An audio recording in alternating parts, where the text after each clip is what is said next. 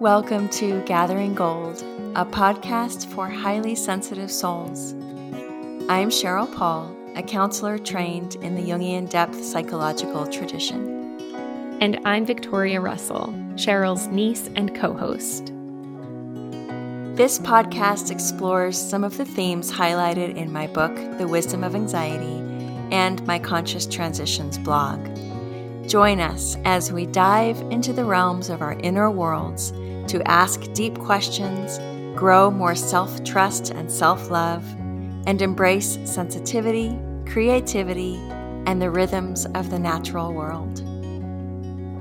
If you would like to connect with me, Victoria, and others in the Gathering Gold listener community, and support the podcast to help us continue our work, please consider joining our Patreon at patreon.com/gatheringgold.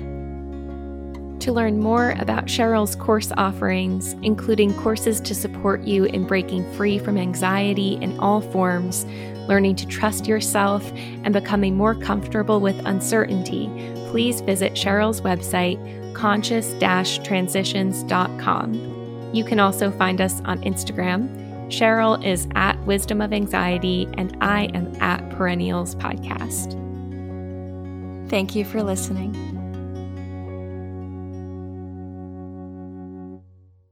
So today we're talking about a topic that we've had multiple requests for, and at our most recent Gathering Gold meetup for the Patreon community around the spring equinox, someone asked if we could talk about creativity and all aspects of the creative process, blocks around creativity and blocks around being visible and putting yourself out there in a creative way, struggling with self-trust and feeling like a narcissist for even wanting to put creative work out there and be seen. So, Cheryl, you and I had a little bit of a text exchange about creativity, and you said that you never saw yourself as creative when you were a kid and teenager. Mm-hmm. And I said, that's funny because as a kid, I would have said, yes, I'm very creative. But then I even minored in creative writing. That was my minor in college. But now, I wouldn't, even though I love to write poetry, to sing, and things like that, I have a very hard time just saying, yes, I'm a creative person. I have a hard time claiming that or feeling like that's true. I'm thinking about our episode about aliveness and how maybe halfway through or more than halfway through, you said, oh, I wish we had defined aliveness and what it means. I'm wondering if maybe we should define what we mean by creativity a little bit. Mm-hmm. I'm thinking about Jeremy Taylor, the dream worker, always used to say, everybody is creative because everybody dreams. And even if you don't remember your dreams, because a lot of people will say, I don't dream, but everybody dreams. You might not remember. And that the dreaming is evidence of our inborn, innate creativity, because he always used to say, who thinks of this stuff? Dreams are so creative. And they're so wild and crazy, but it's the part of us that is the unconscious, is connected to our unconscious, is connected to something bigger than ourselves. And so I think of creativity, I think it has the word create. So what is it to create? It's to bring forth something new, right? Mm-hmm. Something that hasn't existed before. And so whether that's a new dish that you create in the kitchen, or a poem, or a drawing, or some movement that moves through your body when you're listening to music, these are all creative expressions. So I think one of the blocks and one of the ways that we get stuck is in defining creativity as only something that, I don't know, is for your work or has some kind of metric of success in the world. And so we tend to diminish or downplay so many ways that we are creative throughout a day, right? And throughout a life. So that's what comes to mind for me when I think about what is creativity. What about you? Well, first, I notice almost this resistance around, like, I've wanted to do an episode about creativity for a long time.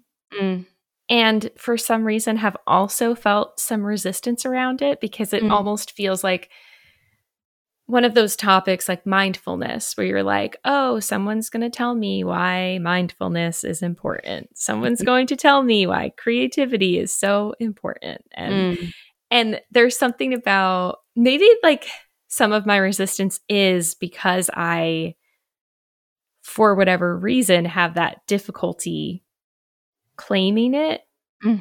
There's like something there that I'm working through, I guess. So maybe I have some frustration or something. So when it comes up, I'm like, yeah, I know it's important. I wish I could tap into it more easily, or I wish I had a more effortless relationship with it. But I think there's also something about it, about trying to talk about creativity, that feels like, you know, trying to talk about poetry. Yes. Rather than just experience a poem. I agree. And I think that if we try too hard to define it, it's like trying to trap a butterfly. It's trying to pin something down that by very definition is somewhat elusive, like doing an episode on spirituality, right? It's these energies that we all experience. But it's hard to put our finger on and certainly put words to exactly what it is. So I think it might be more interesting or helpful to people to talk about the blocks that might come up or places where we get blocked. I think it's also interesting that there's still a part of me that doesn't think of myself as a creative person as well. And yet there's also another part that just this morning, it was like a downpour of, I knew this episode was coming. I wanted to write down some thoughts for you. So that was creativity, creative energy. I had so many dreams last night, as I often do. I wanted to write those down. That's creative energy, especially if I work with the dream at all or extract some kind of image from the dream or a metaphor. I wrote a poem this morning. Did I write a poem this morning? I feel like I wrote a poem this morning. I should look in my journal. And I wrote a blog post while I was lying in bed. And it was just so much creative energy pulsing through me that I feel so grateful for. And that I am at a stage in my life, and I think I've been here for a long time, where I don't second guess it, right? The blog post, I wrote it in my journal. I'm so excited to go back now and see what I wrote because I don't exactly know. I'll publish it on Sunday, whatever it is. But I just trust enough that it doesn't have to be brilliant. It doesn't have to be the most perfect thing ever. I know I've shared in other places and courses, maybe even on the podcast, that one of my hacks that I landed upon a really long time ago in high school, when I was writing a lot of papers and would get blocked just at the first sentence, like, because I was also such a high performer and high achieving student, I wanted every paper to be an A and splendid and perfect and glorious and impressive. And that is an immediate showstopper, right? That kind of pressure. And so I somehow learned how to give myself permission before every paper I wrote that it could be the worst thing I've ever written in my life. I could fail completely.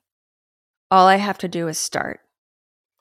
And like so many things, it's the starting that is hard.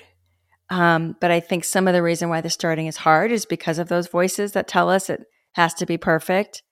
And so giving ourselves full permission to fail for it can be the worst thing I've ever written.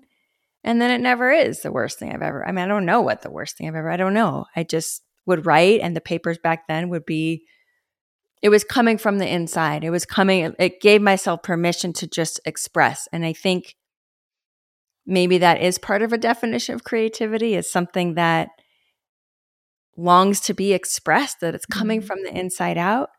That if we are worrying too much about the final product or about how it's going to be perceived, about the criticism, again, showstopper, stops us in our tracks. I think the whole creative energy just contracts and shuts down, right? So that's something that's been helpful for me for years. I don't have to say that to myself anymore, but I think for a really long time, whenever I would even when I first started writing my blog, it was like, it can be the worst thing I have ever written in my life. It's fine. If there's something I want to say, just say it and put it out there. And I can go back later and revise and edit and do all of those things if I want to. But I usually don't do a whole lot of editing. I edit for typos and such, but I'm sure people find plenty of mistakes in I don't care about the perfection anymore. And I think that is a huge liberating mindset, right? Is to focus on the expression instead of on the outcome. Yeah. What you're really naming there is the inner critic, right? Like the perfectionist, the voice that's saying this needs to be brilliant, this needs to be perfect, which is really like a voice of fear. And I think the opposite of fear is curiosity, and curiosity is what really feeds creativity. Curiosity about our inner lives and also about the world. Like, I create the most when I am interested in the world and other people. And I think there have almost been times where I've shut down to other people's creations because I almost like don't even want to see how creative they are, because I'm like, oh, I can never, I could never write that well or sing that well or whatever. And that's such a shame, because like, I think everything that we make is actually like a mosaic of the things that we love. It's like you take a little piece of this and that and this and that, all these experiences, which you might be aware of or not even be aware of. It's the things we just collect as we go through life, the things that we love, that we find really interesting, like the textures really interesting, the colors really interesting. And I think there's this voice that's often saying it has to be unique, it has to be new. And if I can't, like, it's all been done before, what would I bring to it? You know, what's the point if it's not new or unique? But something that came to me when I was writing a lot of papers in college was just thinking about putting voices in conversation that hadn't been put in conversation before, potentially. So like writing a thesis paper about, you know, I don't know, I remember writing some paper about like Jane Austen's Sense and Sensibility and like Kierkegaard's philosophy, which, by the way, there probably are papers about that, you know, but not by you. Yeah. Yeah. And when I think of it more as like entering into conversation, asking questions, putting together different things that I love that might seem unrelated, that actually calls for us to be like the most ourselves. And I think sometimes like we want to, or think we should, or think that we do maybe fit into like very specific boxes. And I think the cool thing about creativity is it actually calls for like our quirkiest, most like hypocritical or not hypocritical. And I don't know, like I'll look at myself and I'll be like, oh, you know, I love the teachings of Pema Chodron and Thich Nhat Hanh.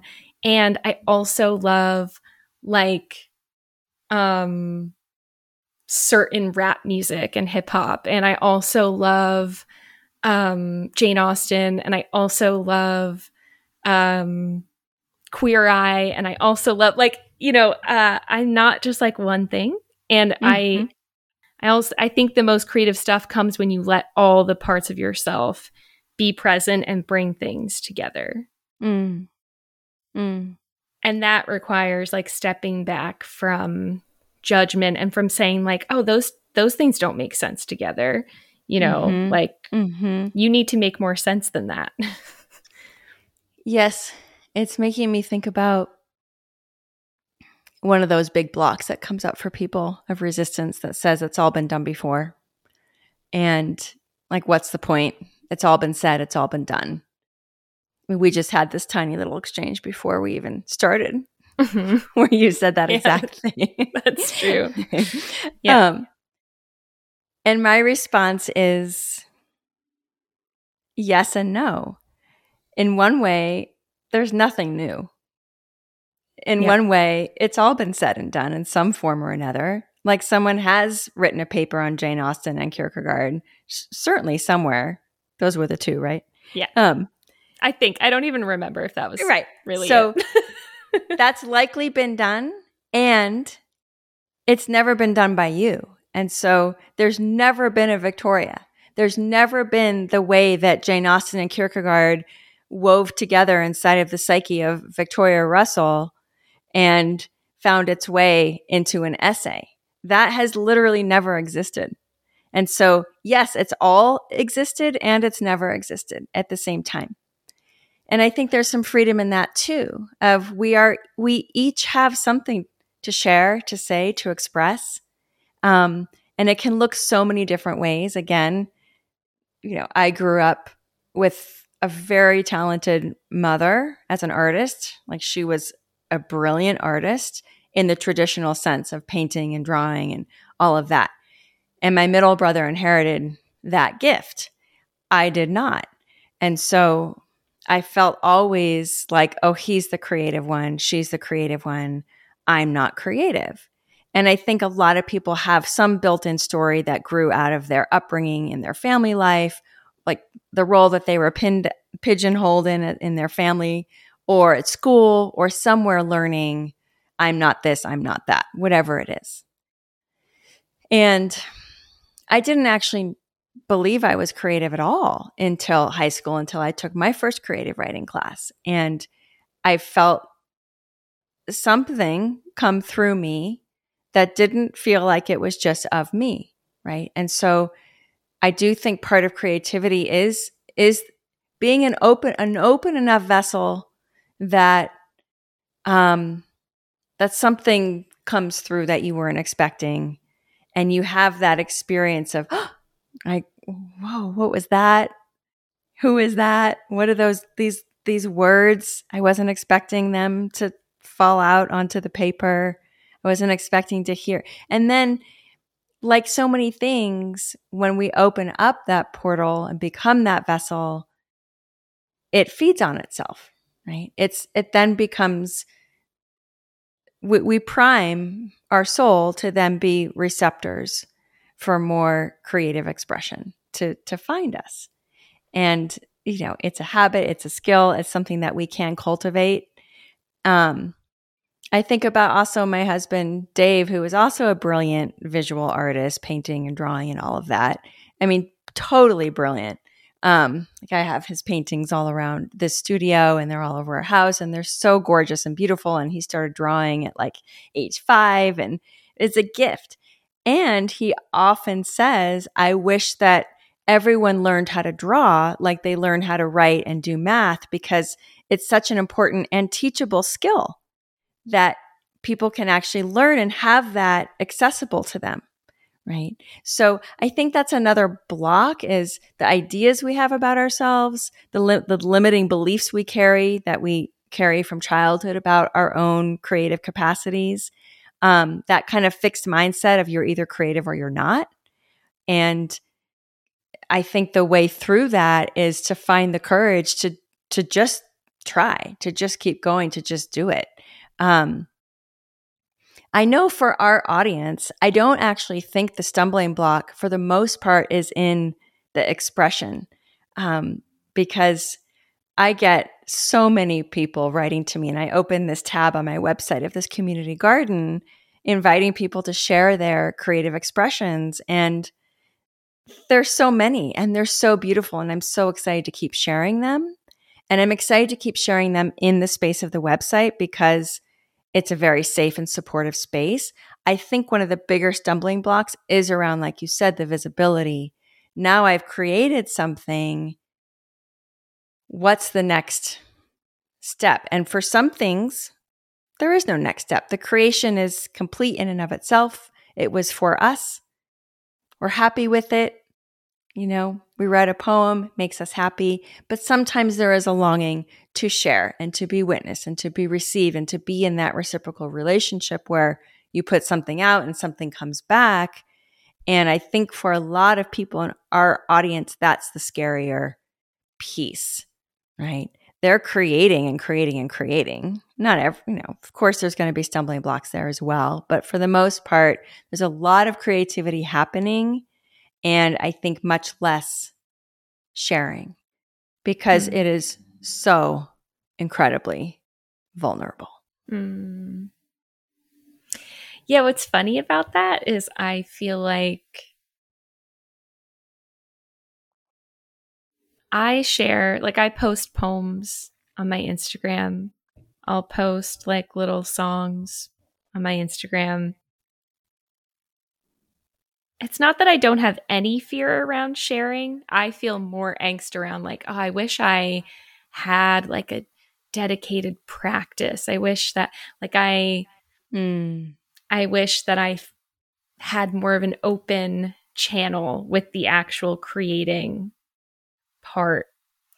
What do you mean by that? Because you seem from the outside, you seem plenty creative. What, flesh that out of what you mean by that. I don't want to go too deep if that's not what you find most people struggling with, though. Well, like if you're struggling with it, I'm going to assume that plenty of other people are, because you're often a good litmus test, a representative. Yeah.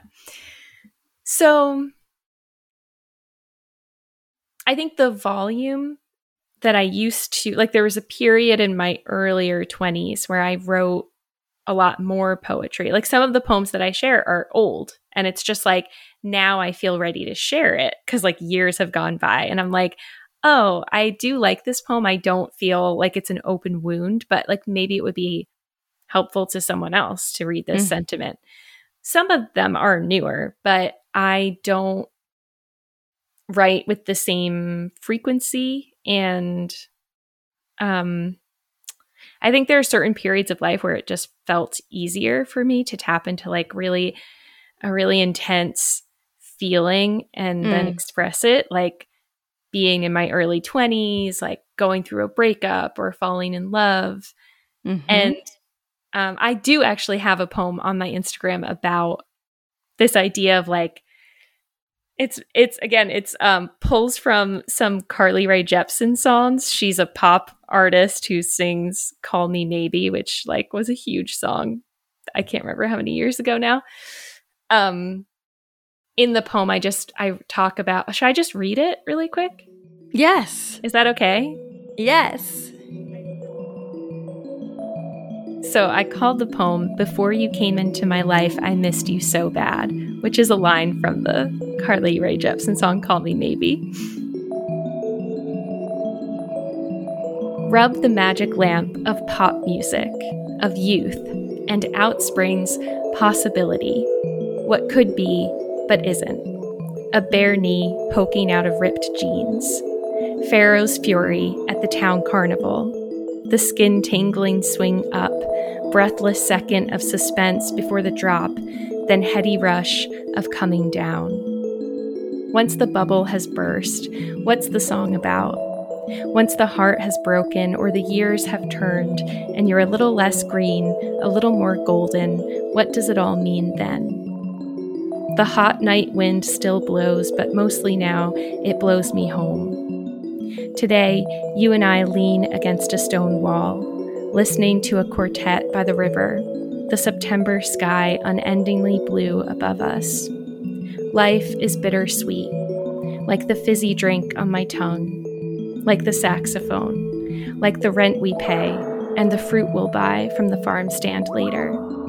And the way you say to me, it'll be all right, I still adore you. And when you're not here, I miss you so bad. I really do.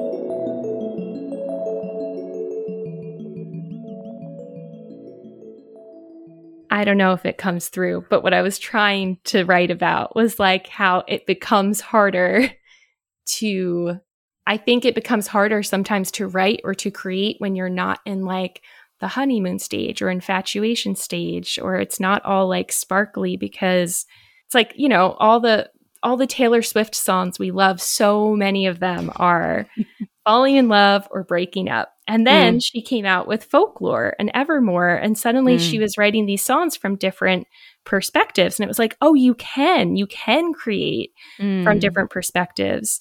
I would argue we didn't really get much personal music about being in a long-term committed relationship. Yes.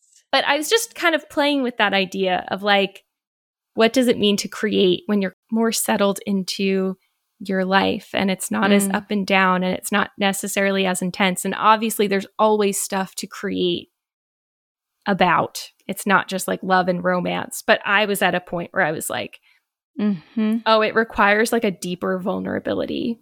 It requires facing like fear and grief, less shiny, sparkly stuff. And I think that, and that can be, there's the fear of going into some of the darker or harder stuff. There's boredom in the mundane, the way you have to like work a little bit harder, like we talked about in the aliveness episode. And then I just think there are times when I am like, you know, I had an idea for a novel and I started writing it recently. And then I was like, I don't know how to do this. So this voice of like, I don't know how, like, this isn't, there's such a big gap between what I want it to be and how it's coming out. And some of that is just like, I know that you can't get better at anything without practicing. But I think one of the tropes that enters my head a lot when I think, and I talk a lot about writing because I guess that's what I'm more drawn to. But obviously creativity comes out in so many ways, as you were just saying before. But there's that trope of the writer who's like, I just have to write. It's not a choice. I have to do it. Like, I would do this no matter what. It just has to come out of me. I have to. It's like an imperative. Yes. And I think it's a trope. Yeah. But I do think it's a trope. I've heard a lot of people. Yes, they probably identify with that and it becomes part of their identity. Like, I must create because I am a writer. And if I don't, I will die. Yeah. And okay, but it doesn't mean that's the only definition, right? Again, we have these ideas. We have these sort of stereotypes of what a creative person looks like. And I think I was trying to shatter a lot of this in my 20s and 30s, this idea that you had to be in angst and pain and anxiety and anguish in order to create good art, that being settled and married and with children and what could you possibly write about that was worthy, right, to be read? But I think there's so much to express, obviously, in all of our relationships and just our existence as humans walking on this earth, like Mary Oliver, who's such a spectacular example of somebody who writes from, I think, more the joy than from the anguish. And she even talked about in that interview that she did for On Being years ago that she purposely did not write about her trauma, from her trauma, that writing for her was the way out of her trauma and not from a place of denial. It was her source, right? It was her way of staying connected to the goodness and the beauty in this world. Yeah. And she's such an inspiration of what poetry can look like, what creative expression can look like. that is not rooted in the highs and the lows. It's just rooted in the ordinary observations of a life, of paying attention, paying close attention to your life. And I think there's that quote that something like prayer is paying attention, something like that. And I think creativity is also paying attention. And so therefore, creativity is a form of prayer. It's a form of saying, I see you, life, moving through me. I see the sunlight on that blade of grass, and I find it worthy enough to put it into words or to take a photograph or to draw it, because it's actually quite miraculous and gorgeous and beautiful. And this is how I witness, this is how I am in reciprocal relationship with the world happening. And that's what the poem that I wrote this morning, it was just, I mean, I don't think it's a poem, unless we'd had this conversation, that I would have ever looked at ever again. Right? And so that's the element of creativity where it's just for you. It's between me and God, right? It's our private thing. And it's just my way of acknowledging. But what it does for me is connecting back to aliveness, is it makes me feel so alive. It's like an infusion. It's a surge. And is it a daily practice? No. I don't have some idea that poetry, writing, anything is supposed to be a daily. That's not what my daily practice is about. I do have a daily practice. It's a spiritual practice. And if poetry happens to come through, that's like an added benefit. That's just icing on that cake of what my spiritual practice is, the container. And sometimes things come through, or insight. Insight's also creative, because an insight is something that I wasn't thinking of consciously, and the insight came through, right? And I think that's what finds its way often into my blog posts is insight. And so it's creative in that way. It can just be the ordinary. And so this morning, what I noticed, there's been a mama robin that built a nest. There's a breezeway between my studio and Dave's studio. And the mama robin, and we've had a robin build a nest somewhere on our property every year that we've been here. And I think this was the wisest spot that she's ever chosen. It's probably not the same robin, but it might be, because it's sheltered. Robin babies are vulnerable to blackbirds, which is very sad. I've never seen blackbirds come into this area for some reason. I think they hang out more with the trees. And so anyway, we've gotten to watch these robin babies. First the mama sitting on the nest, and then 3 or 4 babies squished into this nest. And then, they grow so fast, and they're bigger every day, and their little beaks, and they're waiting for the mama. And I always worry every year when I don't see the mama for a while, and are they okay? Oh my gosh, are we going to have to nurse them back? No, sure enough, the mama always comes. Babies are fine. Yesterday, Dave said, I saw the babies hopping along the rafters. So they're getting ready to fly, and they're like, these pudgy little spotted, they're so cute. And then this morning they were gone, and I saw one fly from the nest to the apple tree. And it was like flapping awkwardly and couldn't, his first flight. It wasn't that graceful, and they're still so vulnerable.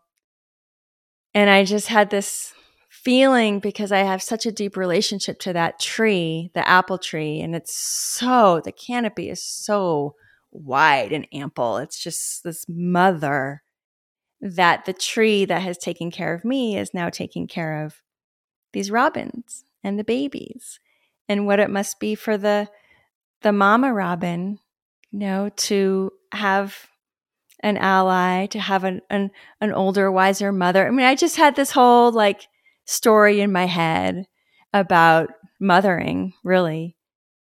And so I wrote it, and not to be good, not to try to find the perfect words, just to express this moment in time and what alighted in me from watching the baby fly into the apple tree.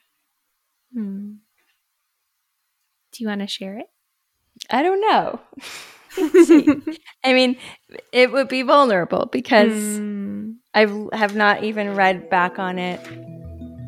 Sure, I'll share it. We can decide. Okay. Apple holds the robin family just as she holds me.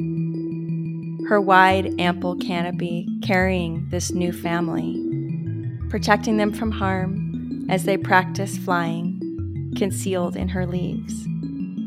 She has watched over us too, our sons finding their wings, these two parents stumbling 1,000 times on this parenting path. Mama Robin seems to know exactly what to do. Maybe she has done this many springs before, but maybe not. This could be her first time mothering from nest to flight. And I imagine her now singing to Apple in her quietest song, "Help me know the way."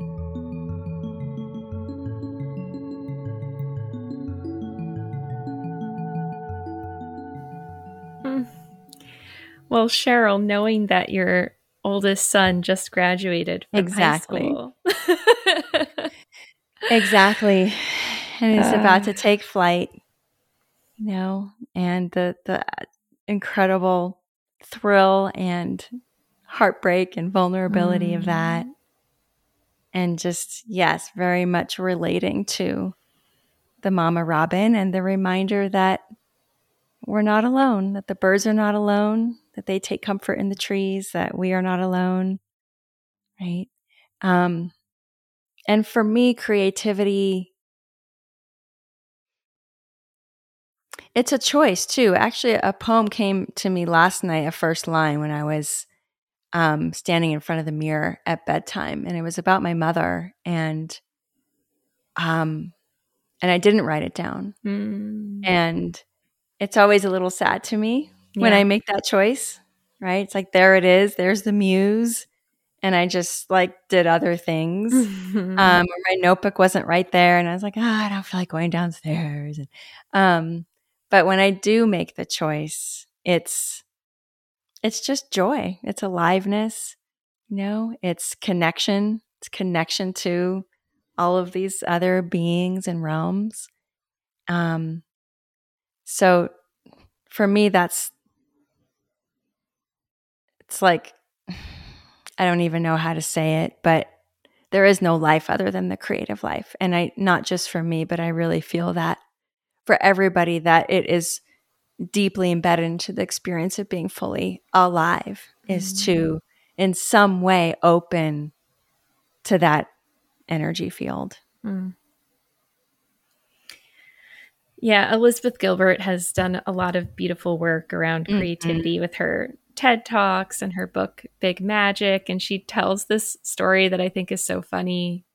I think she said it was Tom Waits, the singer-songwriter, said that he would get so frustrated when an idea for a song would come to him when he was driving or doing something and he couldn't stop. And she said he finally was just like, all right, fine, go find Leonard Cohen, I guess, because I'm driving right now. And I thought that was so funny because she talks a lot about conceptualizing creativity as this other being kind of moving through you as a way to deal with some of the ego stuff.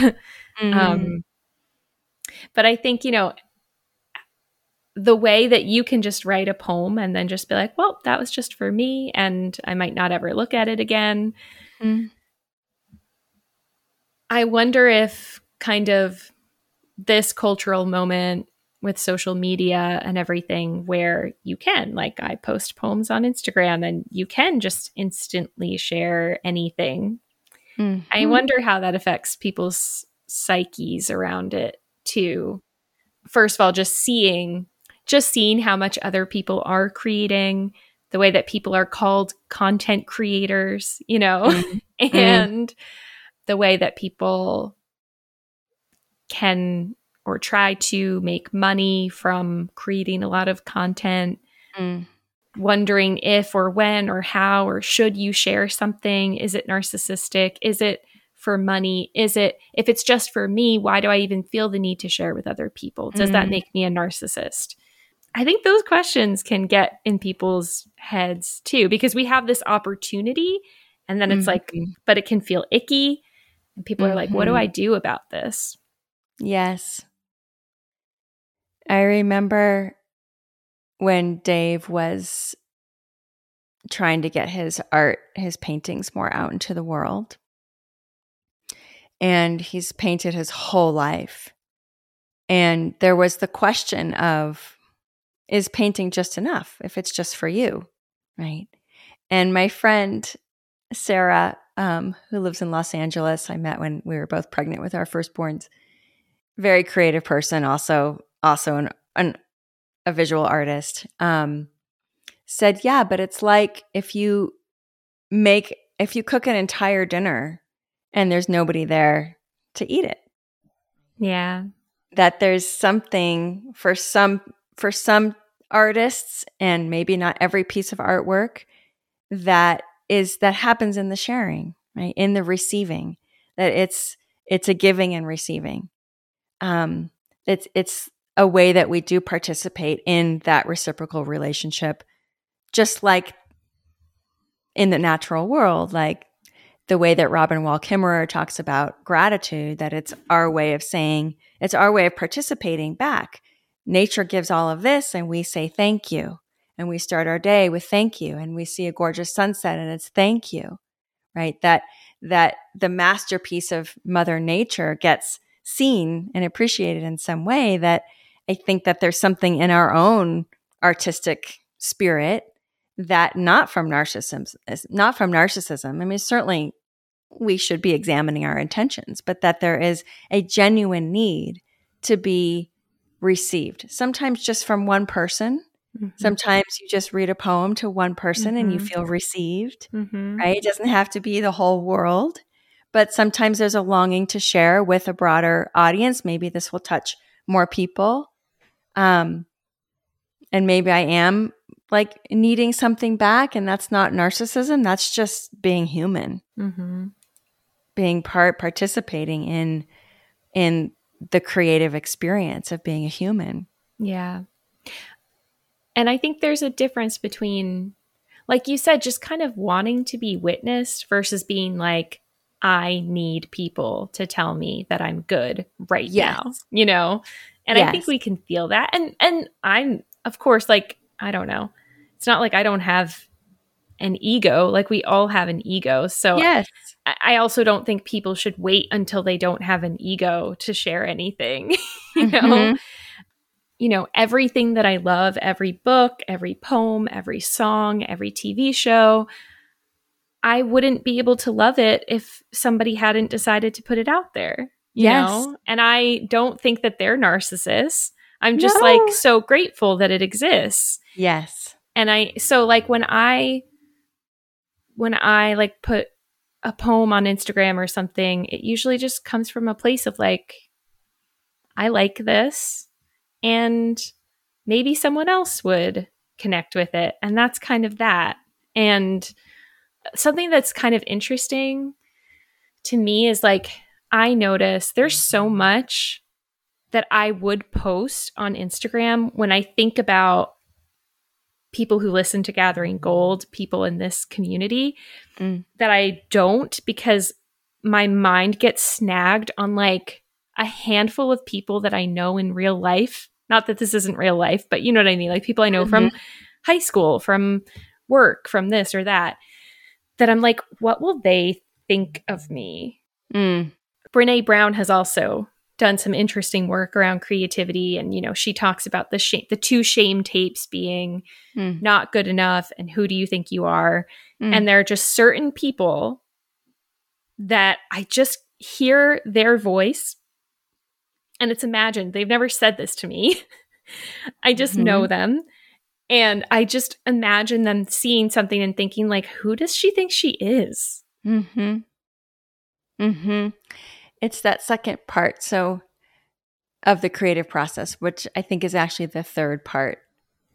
There's the gestation. And I think this speaks to what you were talking about earlier, Victoria, of times in your life where there's a lot of creative flow, and then times when it's quiet. And I've had long stretches of time in my life where, maybe years where I didn't write a poem because there was just other stuff going on, or I don't know, maybe not years, but certainly swaths of time. Mm-hmm. And I think those are necessary. I think those are our fallow period, just like the garden has to lie fallow, just like we have winter, that we have times of non-doing and non-creating when we are just being and living, and that it's a time of rest and stillness internally. And so when people say I write every day, I'm kind of like, why? Like, what? Don't you ever have times when you're not writing, when you're just sort of gathering and observing and witnessing? And like, that doesn't resonate with me as a meaningful practice. In fact, it kind of irritates me because I'm like, yes, I write every day in my journal most days, but not as a practice like that, just because I do. So there's the gestation time, and then there's the creation, whatever comes through. And then there's the sharing, right? The release into the world. And I love the way Marion Woodman talks about these stages in her audio series, Sitting by the Well. And she also talks a lot about creativity and the creative process from a Jungian perspective. That you have the artist who paints and paints and paints and paints and never takes the next step. And I think we have judgment of that in our culture. Like, we'll just release it. But she says that you have to have a certain amount of ego strength in order to tolerate the criticism that will likely come at some point in some way from somebody somewhere. And perhaps that artist doesn't have that ego strength yet. And if they don't, then the criticism, no matter how slight, could break them, right? And so to have compassion for also our own capacity to tolerate what might come back when we share, when we release, when we put it out. She talks about it in terms of masculine and feminine, that the feminine, this is non-gendered, that the feminine is the vessel, is the container, is where the creativity happens. It's the womb. And then the masculine is the release, is the out, is the making contact with the world. And some people might spend a very long time in the vessel of the feminine, in the place of creating just for oneself. And then there's those who do have the longing to share. Maybe there's a part of them that's not ready, but a part of them is ready, and they're just stuck. They are paralyzed behind the fear of what might come, even if they could handle it, but they believe that they couldn't. But I will say, being somebody who is somewhat visible, that it is hard to get criticism. It doesn't happen on my blog, but it certainly happens on Instagram. It just happened today on one of my reels. Somebody wrote the nastiest right before we started recording. This is the nastiest. I'm like, people are still writing that stuff. Like, I thought we're done with trolls. Like, who? Luckily I don't get it that often, but when I do, it always hurts. It happened at the beginning when I was first on Instagram, and I was almost like, okay, forget it. Like, this is not a safe environment. I don't need to put myself out there like this. But I know the bigger one gets, and I'm nowhere near, but the bigger, nor do I want to be, but people like, the Brené Browns or whatever author is out there with a huge bestseller is also going to get tons of criticism. And, highly creative people tend to also be highly sensitive people. And that has got to be so hard. I think about someone like Matt Haig, who recently got off Instagram because he said it's not good for his mental health.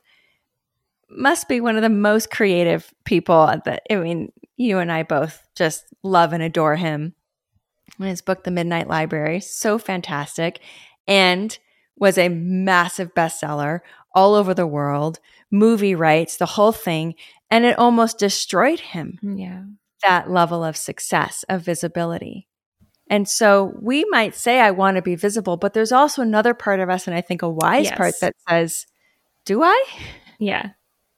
Right. But what I think is funny is like, I think we fear being the worst and we fear being the best at the same time.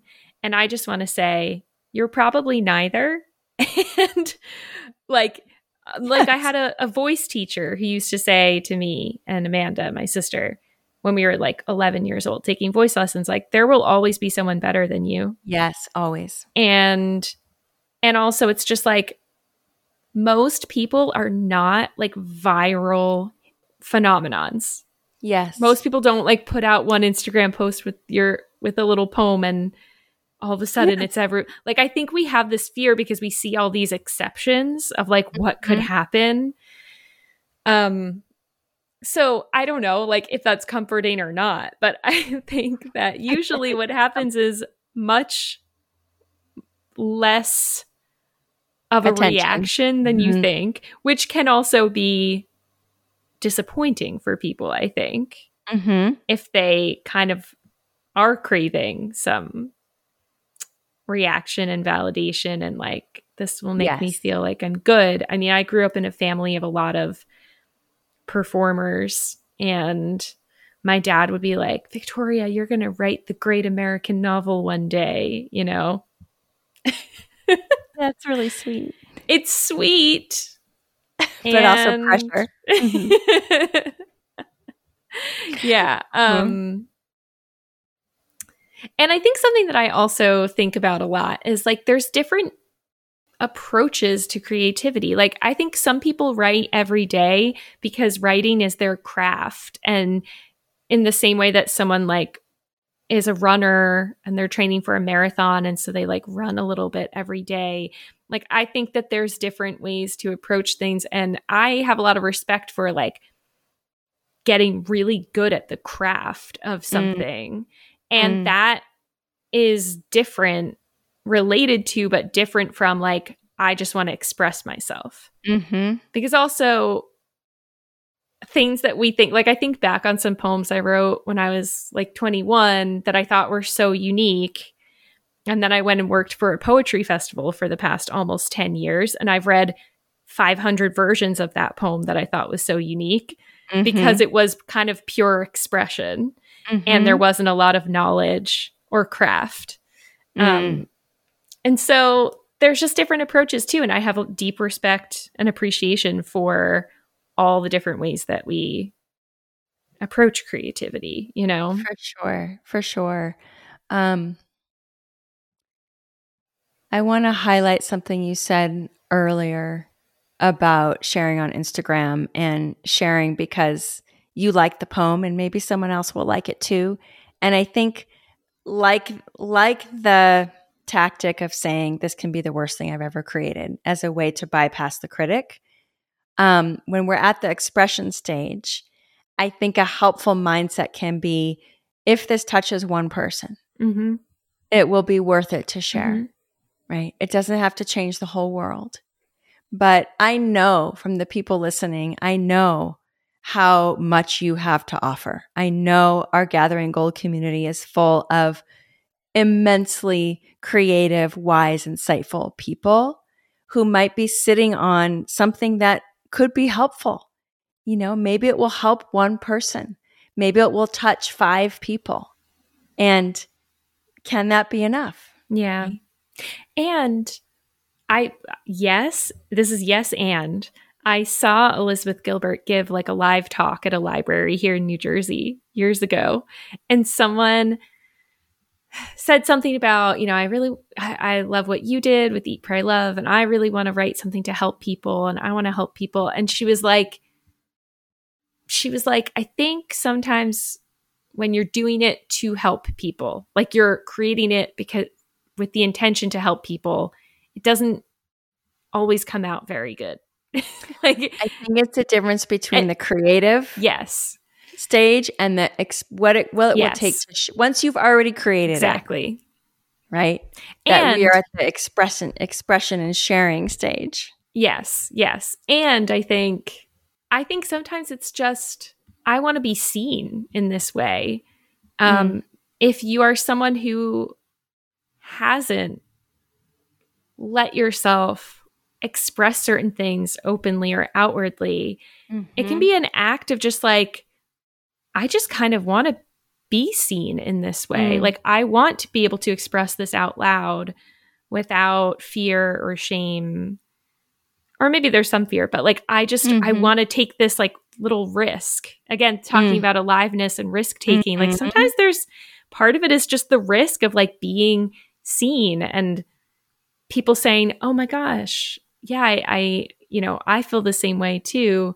Or I'm glad I know that about you now, or whatever. Like, there's something about that risk of being seen that can be very powerful too. Absolutely, yes. So many intentions that can go into that stage of taking the risk. And I think it's always a risk to put your creative expression out there, whatever it is. Yeah. It's one of those vast topics. It's like an ocean that we're just really skimming the surface of. I am noticing the character that's saying like, did we have anything new to offer? Elizabeth Gilbert already said it all. I know. But here we are showing up in one of our ways that we are collaboratively creative. We don't know what conversations we're going to weave through these hours together, but we're here putting it out there for whatever way something might land in a new place in somebody, even if it's been heard before, even if it's been said before. I think that's been part of my hesitation to doing this episode is that by no means do I think I'm any kind of expert on the creative process like I imagine Elizabeth Gilbert. I've never even read her book or watched her TED Talks, but I'm sure they're brilliant and fantastic and amazing.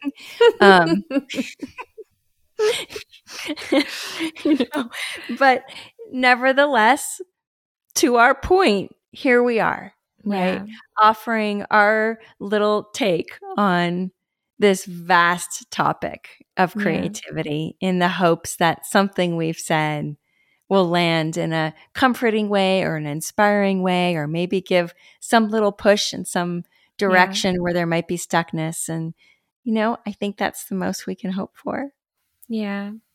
Whenever we do an episode on one of these topics, it always like makes me think about it differently, makes me pay attention to it in my life. And like just last night, I made a little Instagram reel with videos from this trip I just made to visit Martin. And we were in Washington State. And I, used this beautiful song that I've been really loving lately. And I was like, I used to love making like music videos with my friends when I was a kid and editing them and all of that. So and it's fun. One of those things where I just, it's like there's this voice in my head saying, why do it? And then there's this other voice that's like, why not? Yes. And just like accepting the invitation and just, I guess, like who cares if it, I think nowadays there's often this voice of like, well, what's the point, And I think what we're saying above anything else is like the point is your life and your soul and your aliveness and your sense of connection. And I don't know, who cares about the algorithm? And who cares about the algorithm? Yes, in all senses of that word. Yes. Right? That we are, that it does matter, that your soul matters, that recording your life in this particular way, in this moment, expressing your soul in this way, in this moment, that it matters. I think about what you just said. Every time Everest goes on a trip, and he's gone on lots of trips lately, his school travels a lot. and then we went to New York in the spring. He documents it. He videos it. He photographs. He takes his GoPro. He does time lapses. And then he makes these fantastic videos.